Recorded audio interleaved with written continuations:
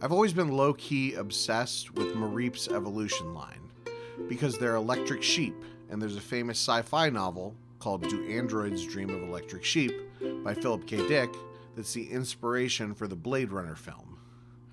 This past weekend, I finally read that novel. Of course, we already did an episode on Mareep, so this episode is technically about Flaaffy, the middle evolution in Mareep's evolutionary line. In game, I've caught Mareep and evolved them to Flaaffy a handful of times, but I've always felt Ampharos was a little disappointing. Like, Mareep and Flaaffy were part of one evolutionary line, and Ampharos was the next number in the Pokedex and intended to be a standalone Pokemon. I guess they have the same ears. But what I really want to talk about is Do Androids Dream of Electric Sheep?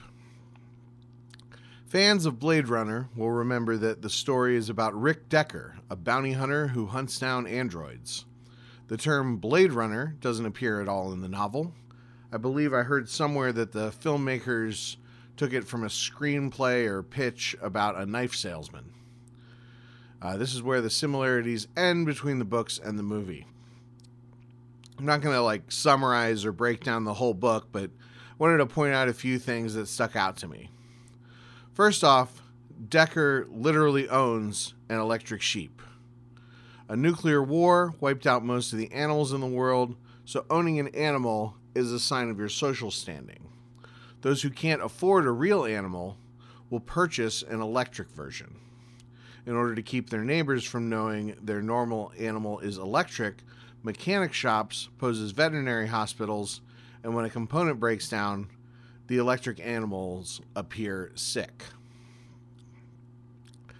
Next, we have the Penfield Mood Organ. This is a machine that can be dialed to any of 999 different settings to artificially manipulate emotions to do everything from making the user want to wake up for work, setting 100, to watch TV, setting 888, and even to want to set the mood organ, setting 3. It's introduced in the opening scene of the book as Decker gets up for work and tries to get his wife to use it to feel better. There's a light social commentary there, but mostly it adds an element of whimsy to the novel that just isn't there in the film. The scene ends with Decker setting his wife's mood organ to 591. Pleased acknowledgement of husband's superior wisdom in all matters. The book is from 1968, so we'll look past a sexist joke here or there.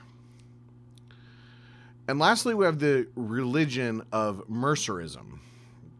I mostly lost the thread with scenes involving this religion, but it has something to do with being nice to each other and how all life has value, maybe including androids, or maybe in a way that androids can't understand. Also, something to do with a box where you could experience getting rocks thrown at you and or swap emotions. Again, I kind of didn't understand that element. I need to rewatch the movie. Hopefully after reading the book, it will be easier to get into. Blade Runner is a movie that I really want to like, and I really appreciate what it's done for the cyberpunk aesthetic and other stuff. But I also don't know that I've ever sat through the whole thing without falling asleep. And it's just so grim. The novel has this lighter tone while still, making me think or whatever. Anyway, this has been my Pokemon podcast. Thanks for listening. And remember that you are the best, like no one ever was.